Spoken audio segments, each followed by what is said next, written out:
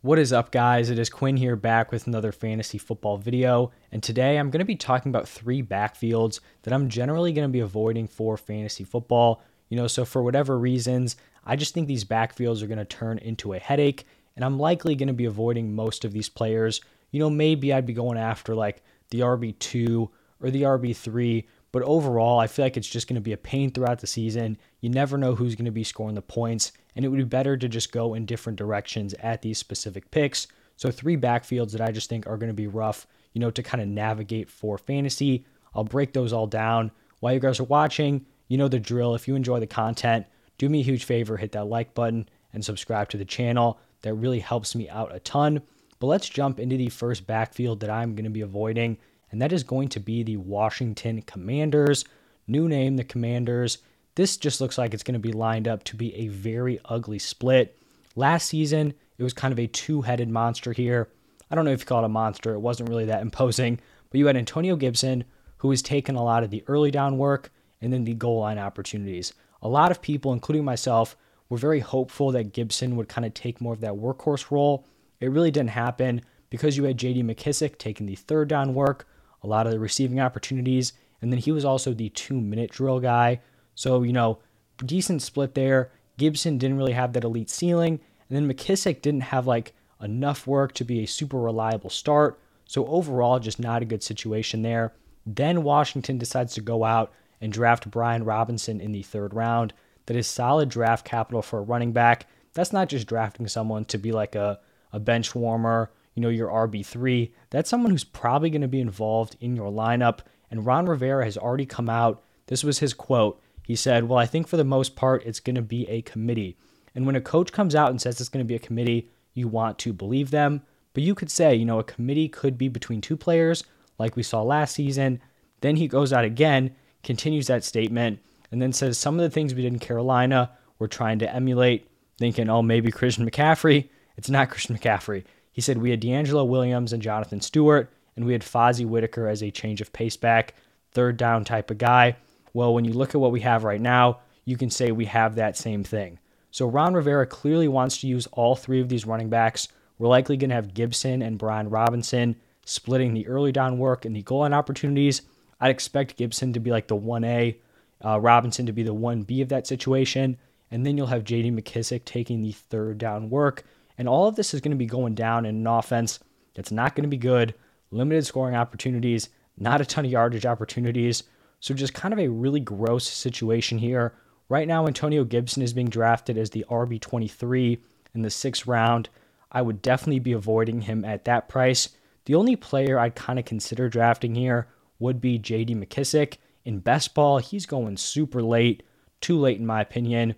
But in terms of redraft, it's always just super tough, with those third down backs, unless they're wildly involved and very consistently. Guys like J.D. McKissic, Nyheim Hines, you never know when to start them. There's no consistency there. They have a big game, put up 20 points, like 6 receptions, and then the next game they have 3 carries, 2, receptions, and they score nothing in your lineup.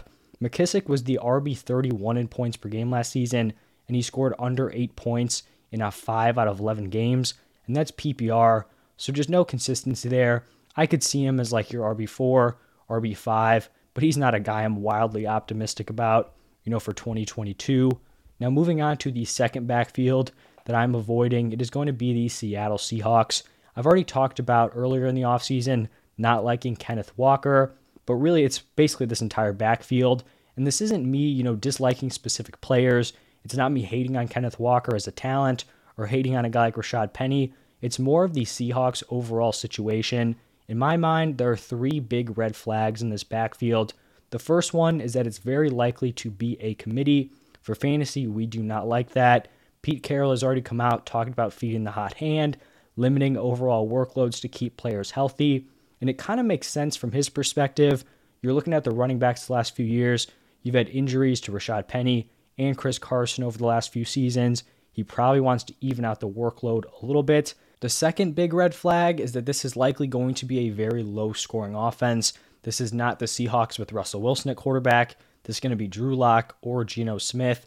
I expect this offense to struggle. That's obviously going to limit the overall touchdown opportunities. And then when you're adding in like a committee offense on top of that, Now you have two different running backs splitting the already limited number of rushing touchdowns.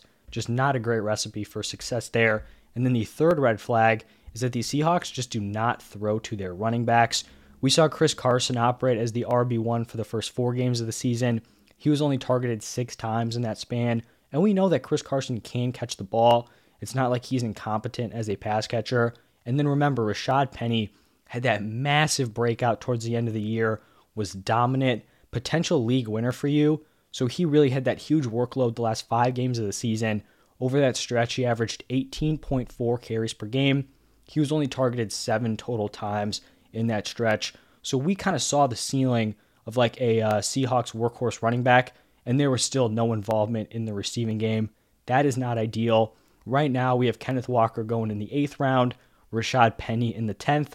And so you're not spending elite draft capital on these guys, but I just think there are better options at other positions and even better options at running back in this range. So for Kenneth Walker at the running back position, I'd rather go for a guy like Miles Sanders. He may be going a little bit ahead of Kenneth Walker, or a guy like Cordarrelle Patterson, who on Underdog is going after Walker. And then even a handcuff option like Tony Pollard, like he'll be involved week to week, but if Zeke goes down, like Pollard shoots up to like top 12 running back, you're not going to get that out of either of these Seahawks backs, even if one of the other guys goes down. In that case, you're looking at like a mid to back end running back 2. And then in Rashad Penny's kind of ADP range, you can go for players like Chase Edmonds or Melvin Gordon, who are going to be in committees, but just overall better committees. Like give me the Dolphins committee, and Chase Edmonds might be leading that, or the Broncos, where Melvin Gordon is a Javonte Williams injury away from being like a top 12 running back probably, if he can get that workhorse opportunities. So that is why I'm fading the Seahawks running backs. And then I even mentioned Chris Carson. Like if he somehow comes back from this neck injury, that's just another added layer that I'm just not comfortable going with here for Kenneth Walker or Rashad Penny. And now moving on to the third and final backfield, it's going to be the New England Patriots. And the Patriots are just always a brutal backfield to be involved in. The Patriots love to embrace a committee backfield. They embrace it like no other. And it really seems like no matter who they plug in, they always manage to find success with running backs. Every year they're going to plug in one dude you've never heard of, and he's going to put together a pretty solid fantasy game. Obviously, Damian Harris seems to be the clear top option, and I actually don't think he's the worst pick at running back 31, but if you're drafting him there, there's really just no upside, and there's also really no guarantee his carries aren't going to be split. I feel like you're kind of betting on him maintaining that exact same role from last year, when really that kind of is his peak, especially when you're looking at his touchdown numbers. He was very reliant on touchdowns last year, scored 15 in 15 games, and he's never going to have a solid role in the receiving game. That's just not how they do things here. You have James Wright returning. He's likely going to be like the receiving down back, the third down guy. He was actually pretty solid early in the season prior to his injury, so if he's healthy, it'll be him. I think you have Ramondre Stevenson there, who's interesting. I feel like it's almost a guarantee that Ramondre Stevenson's going to go out. He's going to have 2-3 big games at the end of the season when you look back at it, but you don't know when it's going to happen, and it's likely going to be a result of injury to a guy like Damian Harris, where Ramondre Stevenson can step up and then have that big role. So in redraft, Ramondre Stevenson's going to be drafted like 10th, 11th round, and I'm just picturing this happening. We're going to have Ramondre Stevenson kind of playing behind Damian Harris, not having the receiving role, basically doing nothing because he's kind of like a handcuff or getting a few touches, but nothing to be super fantasy relevant. He's going to do that for 2-3 weeks. Whoever drafted him is going to cut him because he's not producing. And then, Damian Harris goes down week 8. He gets picked up and thrown into someone's lineup. I just don't think he's someone you really want to carry. I feel like this Patriots backfield is one you kind of have to be reactionary towards. If an injury happens, you scoop up the next best running back, get them on your roster. That's kind of how I'd play with it. I don't want to be sitting these dudes who you never know who's going to be the guy. You have Pierre Strong also in the mix here, a freakish athlete who the Patriots drafted in the 4th round. And then just to kind of wrap it up, you always have the threat of Bill Belichick just yanking a running back for fumbling one time. So can you ever really feel truly confident plugging any of these guys into your lineup?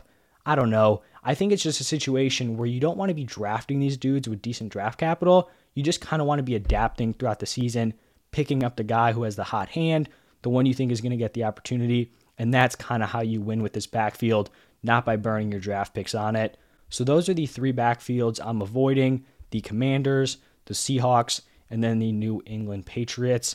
And that is going to wrap it up for this one. If you enjoy the content, hit that like button, subscribe to the channel. Over the next 4 or 5 days, I'm going to be updating my fantasy rankings. So I'll be doing like top 20 wide receivers, top 20 running backs, maybe like top 15 quarterbacks, tight ends. We'll see, but those will be coming out very shortly. So stay tuned for that. Thank you for stopping by, and I'll see you guys in the next one.